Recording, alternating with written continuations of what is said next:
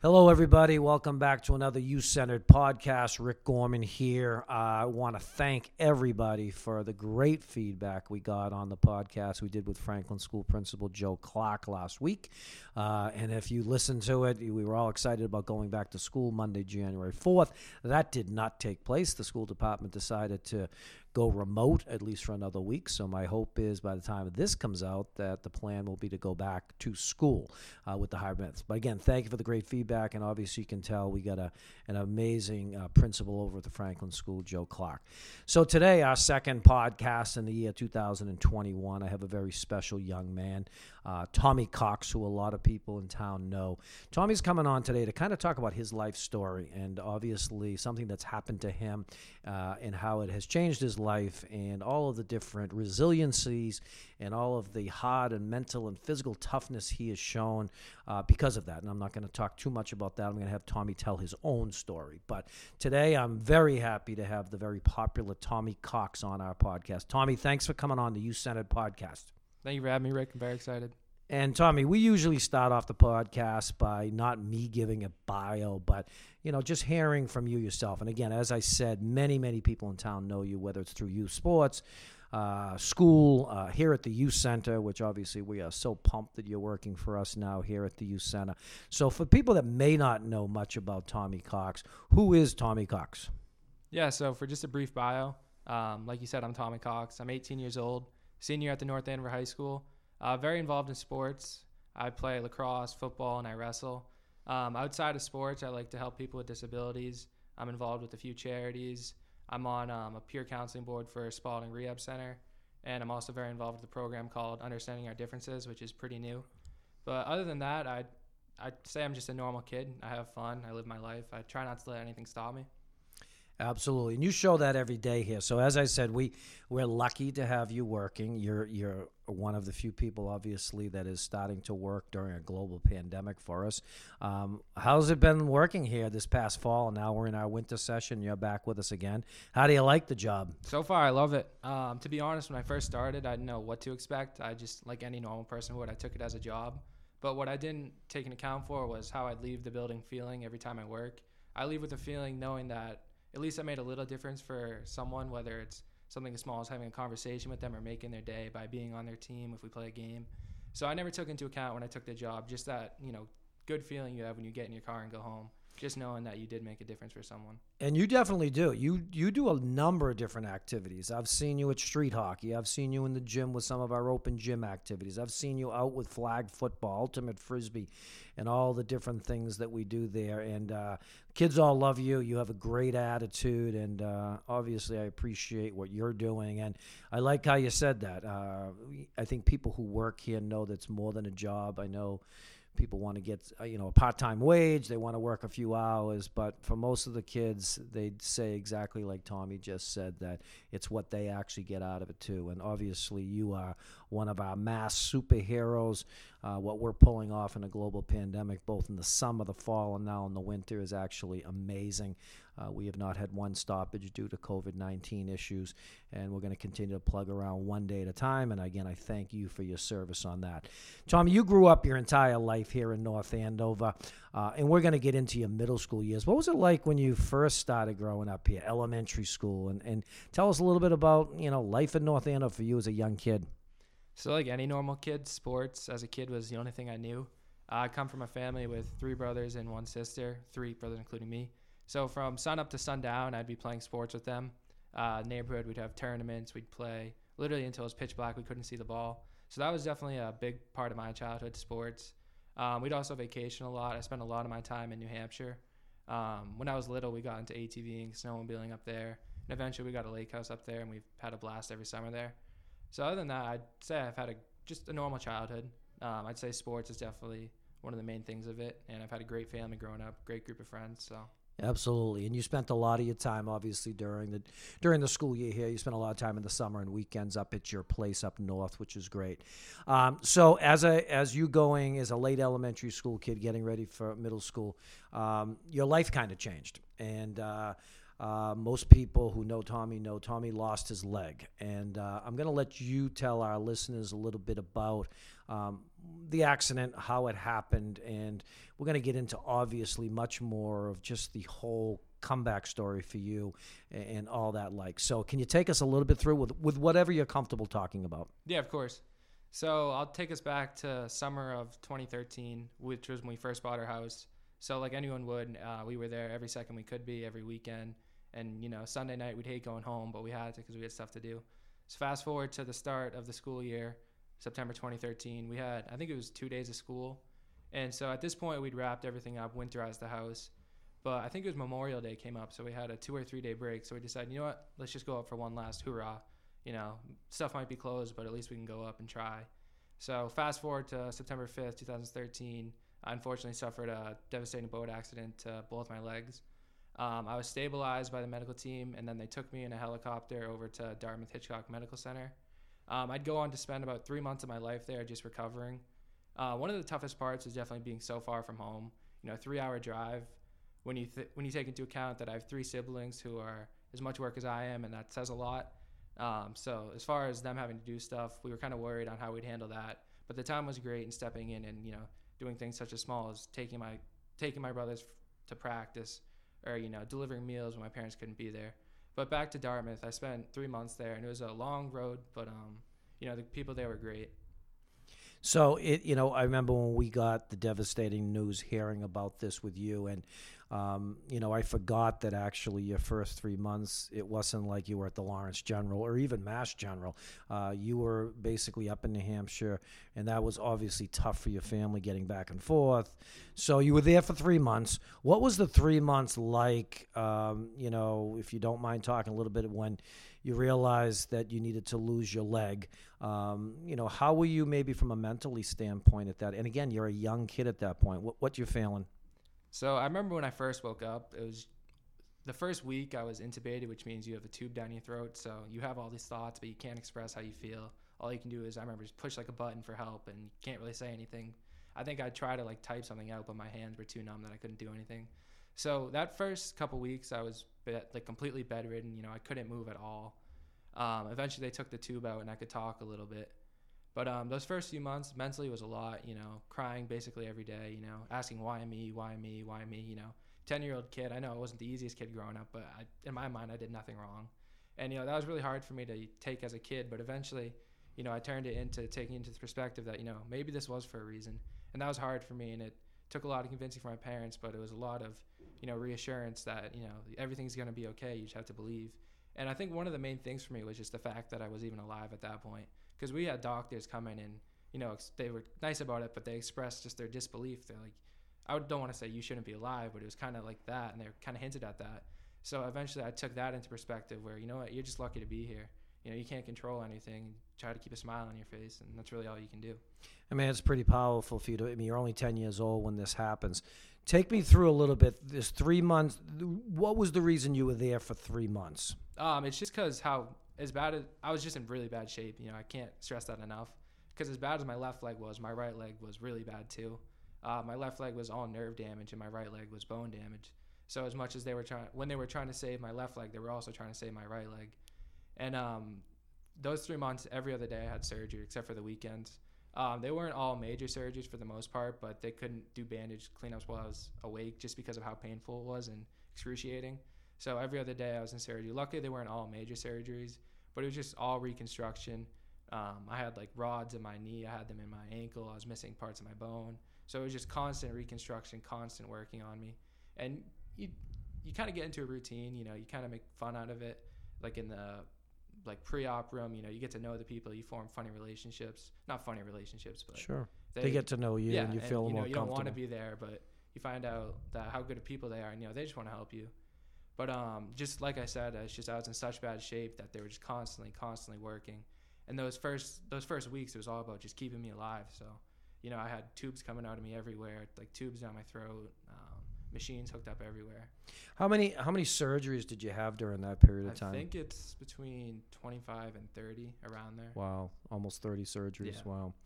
Tell me a little bit about the people at Dartmouth Hitchcock. They became family to you to a certain degree because you were there for 3 months. What do you have to say to those doctors, nurses, all the people that actually helped you during that period of time? Yeah, so they've kind of become my favorite people like I've ever met. They were just such kind-hearted people, and you could tell that, you know, they formed a relationship with me instantly. And to this day, I'm still like in contact with them. We talk to them every time we go to visit. We're like, oh, where's Nurse Katie? Where's Nurse Laura? All of them.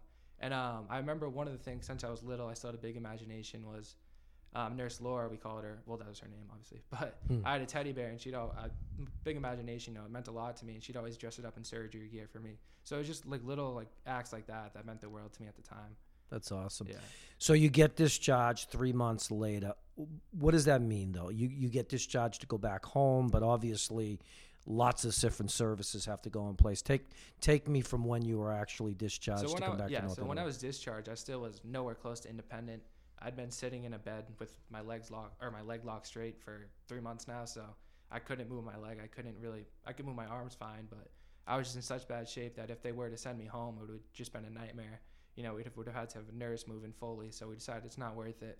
So they decided to send me to Spalding Rehab Center, brand new place, has a great reputation. You know, I was excited. I wanted to go home, but I heard everything.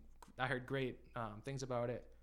What happened right before my accident was the Boston Marathon bombing, and Right. all of those people that came to see me when I got to Spalding, and that's kind of what gave me the good perception of it.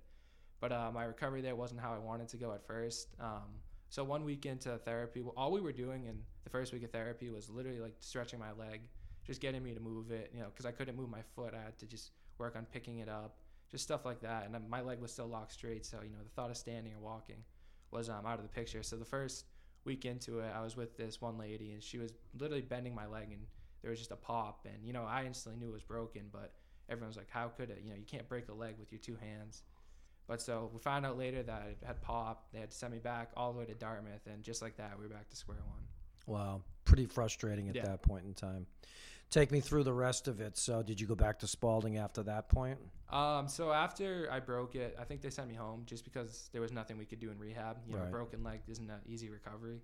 So they just sent me home, and I'll never forget that feeling of just mentally, you know, obviously it hurt, but mentally it was just a huge hit on me because it made it hard to believe a recovery. You know, how could I see myself walking, running, even just, you know, living a normal life when I broke my leg from someone stretching it? Sure. So mentally, I felt broken mentally, and they sent me home. And I don't want to say it was bittersweet, but I always pictured going home would be happy. You know, look at Tommy, he's doing great. But when they sent me home, I was in worse shape than I was when they sent me to Spalding. And you were at an age that you were finishing up elementary school and starting middle school, which is obviously tough in itself. How was the whole academic piece? Were you tutored during that period of time? I did a lot of work with my mom. Luckily, she's really smart. I hated it. I'd do as little as I could, try to take advantage of it. And be, oh, I'm sore. I don't want to do it today. But yeah, I was tutored. I had one of my fourth grade teachers, Miss Frackleton. Once I was home, she came to visit me. But I did pretty good with keeping up with my work. You know, going back to school, when I did go back to school, was obviously tough. But I kind of almost instantly fit back into the school system just because, you know, I've just been working in the hospital because I wasn't really doing anything other than just sitting there watching TV.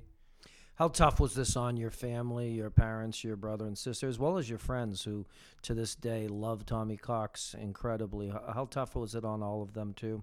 It was really tough. I honestly think it was tougher on them than me. Just because, you know, thinking back at it, where when in 3 months I spent at Dartmouth, my three little siblings basically went 3 months without parents because they'd come to visit me on the weekends, but they have a life to live too. You know, they're going to school, they're playing sports.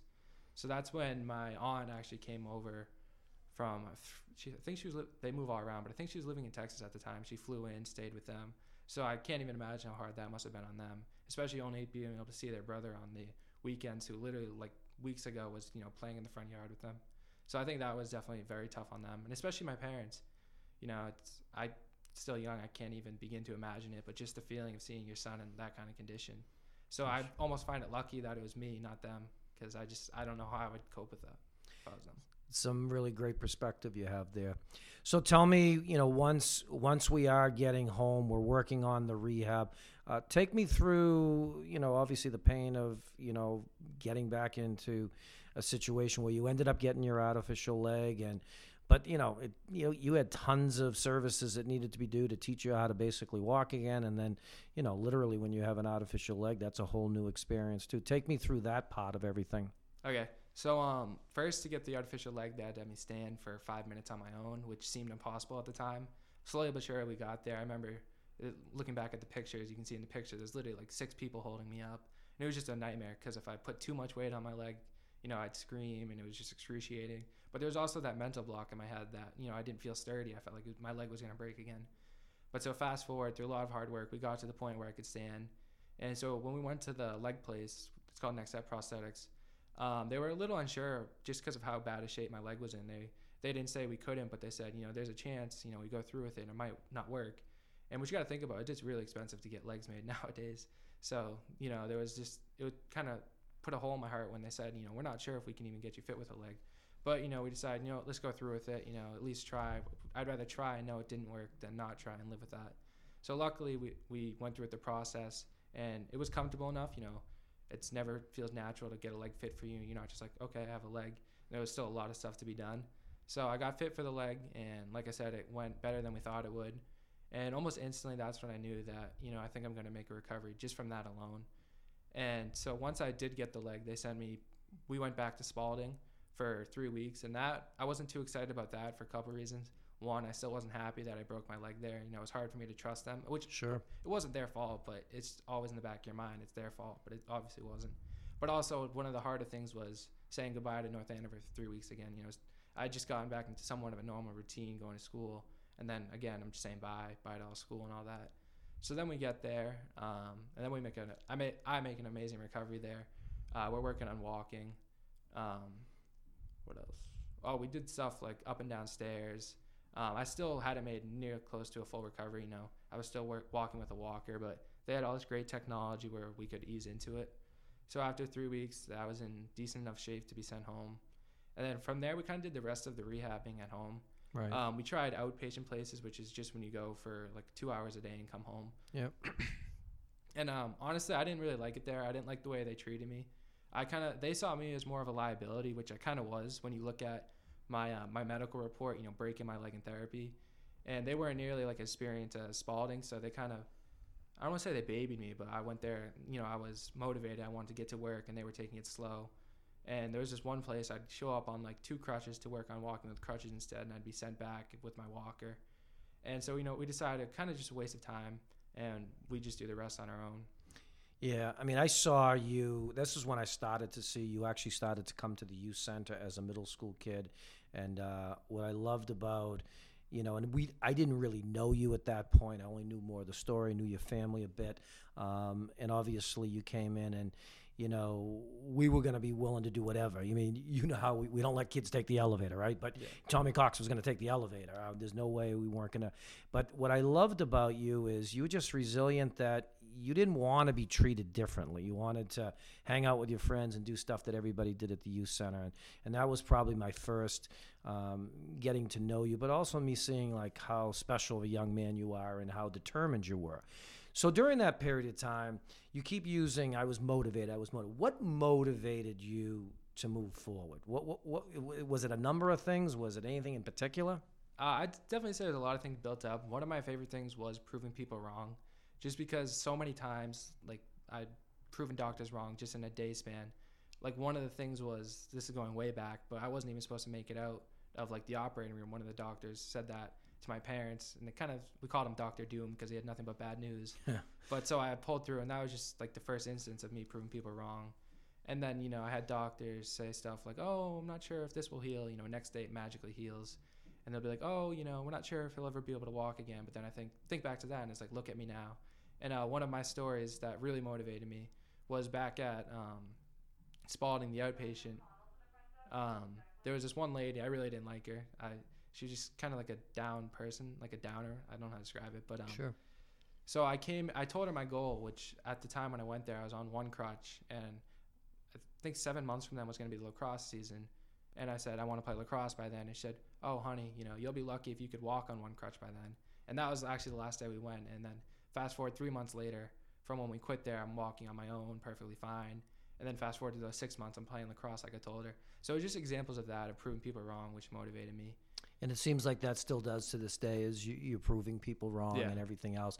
So, as you got a little bit older, and I've seen you obviously through middle school and now all through high school, what's the road been like the last 6 years or so in terms of who you are now and how confident you are with, obviously living and really living with, with one leg, but not letting anything stop you. I mean, I was always impressed with the lacrosse, the football, even the stuff you do here, Tommy. There's nothing that you, and I don't even dare say, oh, don't let Tom, maybe Tommy can't do that. I mean, I'll let Tommy tell me he can't do something, because you pretty much want to do everything. So how has been, where are you at mentally now? Obviously, it's 7 years, almost 8 years since this happened or so. How are you feeling now? I feel good about it. I mean, it's been the last couple of years, I've been fully recovered. It's just been a lot of reflection on it.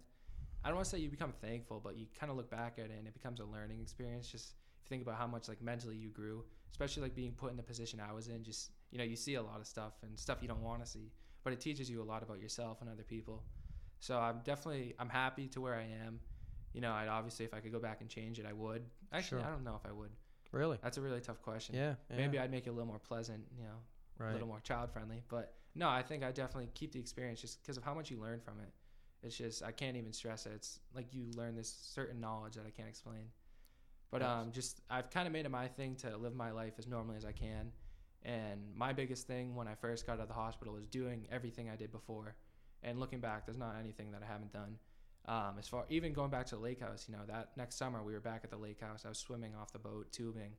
That was a lot. That was really hard. The first time going back on the boat, I was nervous. Yeah. Kind of broke down. But once you got past it, I realized there's really nothing to be afraid of. Right. Things happen in the world. You can't just be afraid of it. You can't. And I've also learned through the years that you can't just outrun your problems. That you just got to face it head on. What do you mean by that? I've learned that when I put off my problems, like my fears, my anxieties, because growing up with one leg, I got a lot of unhealthy anxiety. Some of them would be like, can I wear pants? Would people make fun of me? And you just Right. got to face it. And one of my biggest ones was playing football. I was terrified to play football, especially in 8th grade. That was the select team year. What would my peers think of me when they see me with one leg? Would they laugh at me? What if I fell in practice? Just all of that until you get to that first day and you realize, what? Like, this is just football. I'm having fun with everybody else. So that literally, the first time I stepped on that field, like all my fear was gone, and I felt like just a kid playing sport again. So that's kind of an example I mean by you can't run from your problems. Because if it wasn't from the help of my parents, I probably would have just curled up into a ball and cried myself saying, I can't do that. I can't do this. So my biggest thing is you have to at least try. That's all you can really do. And it's better to try and fail than to not try and look back and say, wow, I wish I did that. Incredible perspective, Tommy.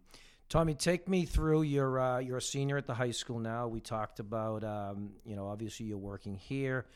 Your hope is that, and everybody's hope is that football will take place in fall too. So we will gladfully let you go when football 2 starts, so you can play that. What's your senior year been like? We talk a lot about it's like a year like any other, right? It's you're a senior. I mean, everyone feels bad for the class of 2020, and I did too. But I think most people forget that the class of 2020 had the most normal year of every year up until March 13th. And then they obviously lost the spring, and for seniors, they lost their graduation and prom, which I do feel really bad, whatever. But the class of 2021 lost their entire junior spring. And at this point in time, they've not had a senior year, a normal senior year. And, you and I and others here, we talk about, I am optimistic that you'll have graduation this year. You'll have a prom, senior activities or whatever. But what's it been like for you? And again, I think you're such a resilient kid. You've probably handled this stuff better than a lot of people. But what has it been like being a high school senior during a global pandemic? For me, I think the biggest thing is just accepting that you have no control over anything. So, what happened, but you also got to think it's not just North Andover, it's the whole world. And when you look at people being affected from people who've unfortunately lost people from COVID, I'm just a kid, I can sacrifice, my senior year for someone else's health. But it definitely has been hard, I'm a kid, so I want to go to prom, I want to go to football games, I want to, go anywhere without, not having to wear a mask and all that. So I think I've tried to just keep the attitude of, it's not in your control, like you can make the best out of it. You just got to appreciate the small things, coming to the youth center is fun. And it was also good just because, I got to spend a lot of time with my family. Like, we're all very busy, and we never, these past year, we've never spent that much time together, literally in that first month. So that was definitely good. But I'd always just try to look on the bright side, what you can look forward to, and focus on things you can control rather than you can't. Absolutely. Talk to me a little bit about some of this community service stuff you've done, and understanding people's differences was one of the ones that I actually first saw you doing some stuff with that. You said you've done some stuff with Spalding. Talk to me a little bit about the things that you do, and why do you do it? So my biggest thing about it is, one of the best things that happened to me in the hospital was I had a few like key people that I'm still like, I consider friends with to this day. They came to me. One of the kids named Matt Freitas. He lives in Weymouth. Car accident, lost his leg. But he had basically made a full recovery at the time. And while I was still at Dartmouth, and this was like a 3.5-hour drive from his house, he came to see me. And just seeing someone like you who'd already been through it and just talking to them and, becoming friends with them is probably one of the biggest things, because it gets that like perspective in the back of your mind that, maybe everything is going to be all right. So for me, it was always having that person that can show, like, I don't want to say show you the way, but that's what I mean. So I just think back to how that felt for me and how important that was to my recovery, seeing other people. So that's why I've always wanted to pay it forward, especially for how much the town has done for me. I think it's the least I can do. So understanding our differences is probably one of my favorite things I've done in high school. What we do is they go to all the elementary schools and they do like a program where they put the kids through like what it would be like if you had one arm, like putting a coat on, like putting pants on with one leg, and like a bunch of intellectual problems, and they take you through that. And then at the end, they'll have someone like me give a speech. And my favorite thing is just seeing how fast the kids' perspectives change. When they first notice like a person with one leg, they're I don't want to say they're scared, but it's kind of like a normal person, like kind of taken back. But after you give that speech and you tell them that I'm literally like you, there's no difference except, physical differences don't really mean anything at the end of the day. And you see how their perspective changes from like, I don't want to say fear, but it changes from fear to curiosity and like cool. And they're like, I want to be your friend, like I want to learn more about this. So that's definitely one of my favorite things, is just being able to change someone's perspective. Especially like in the world today, we've obviously made great progress with as far as like inclusion, but it's nowhere near perfect and there's still a lot of work to be done. So just to know that you're a part of hopefully the change is great. And for Spalding, like I said, I'm on the peer counselor board, so when they have someone like in a situation like me, I'll go talk to them. How often have you done that, Tommy? I've actually only done it once, just because they haven't had a lot of like accidents like mine, but especially because COVID, they're not taking anybody. Sure. I mean, it's amazing the stuff that you're giving back. That. Let me talk to you a little bit about your friends. Like, I obviously hired over the years a number of your friends, and the way they talk about you, and they really love you, and they don't love you because you don't have a leg. You have one leg. They love you because of your genuineness. One of them said to me the other day that you're just one of the nicest kids in the world.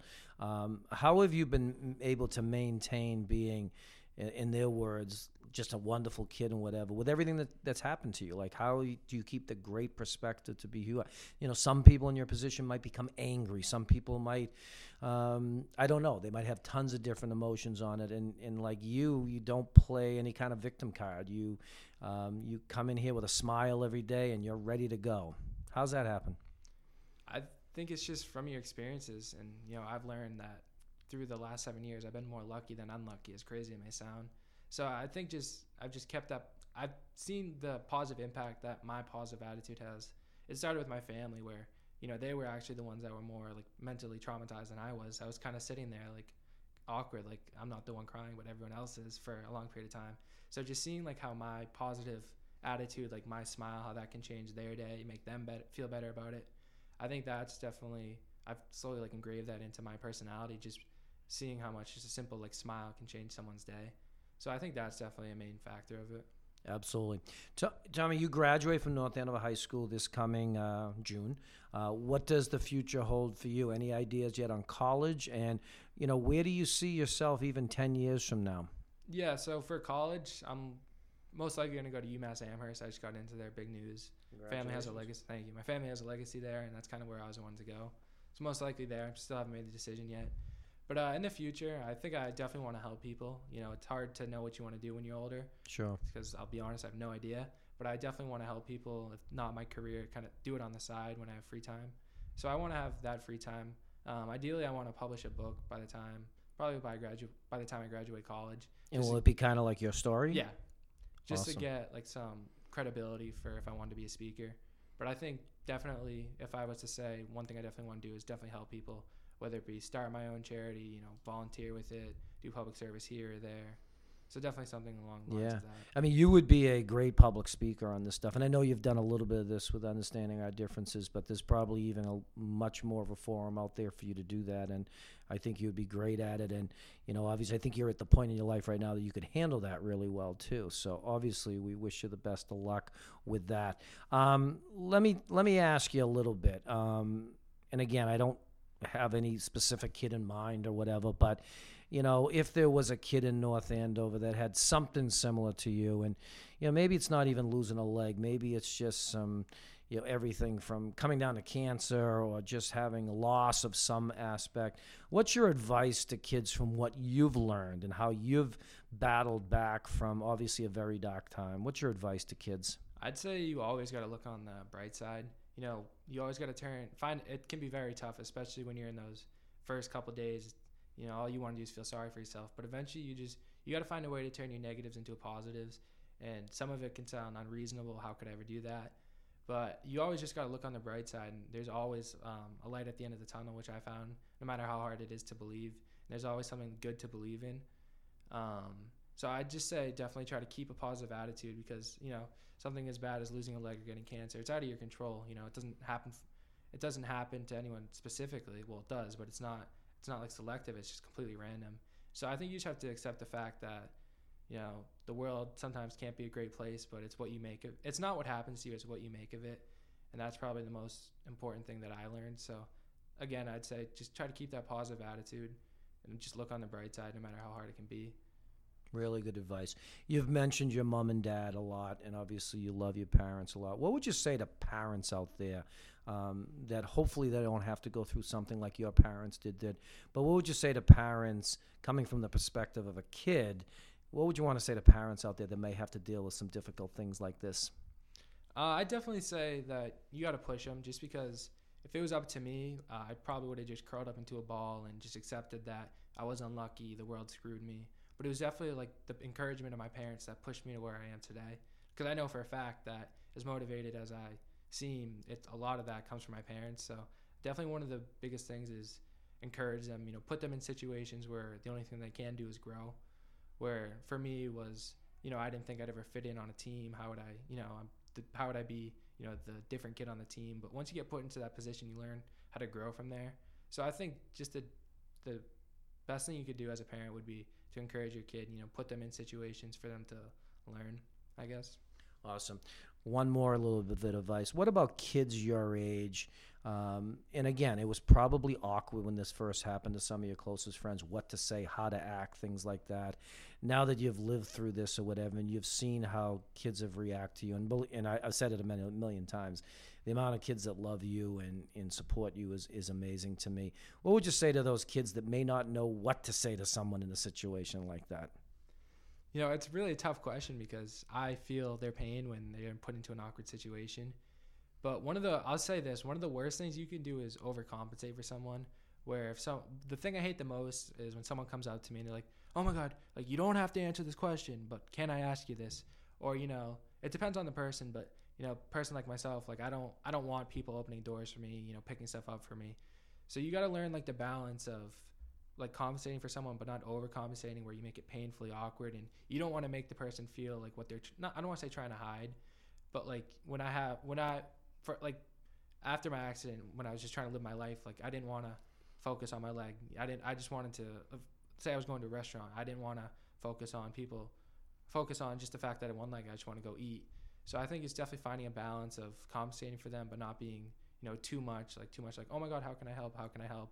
Or what can I do? What can I do? Or like, you don't have to answer this, but like, I just say things like that. Definitely. It's a hard question to ask. Definitely. Yeah, it is. And I know early on when you first started coming here, I knew there were kids that didn't really know what to do or how to act. And, it's not just kids. As the guy running the youth center, I was concerned about how much do I overcompensate in terms of making sure Tommy's okay here at the youth center? How much do I, give him his space or whatever? And you know us, we've kind of taken a tack with you with just working here. Like, we're going to assign you to something, and if you don't think that that's something you can do, I want you to let me know. I don't want to be the person that says, oh, Tommy can't do this or Tommy can't. I mean, you'll know your limitations, and you'll let us know. Tommy, you're an inspiration to many people, including myself.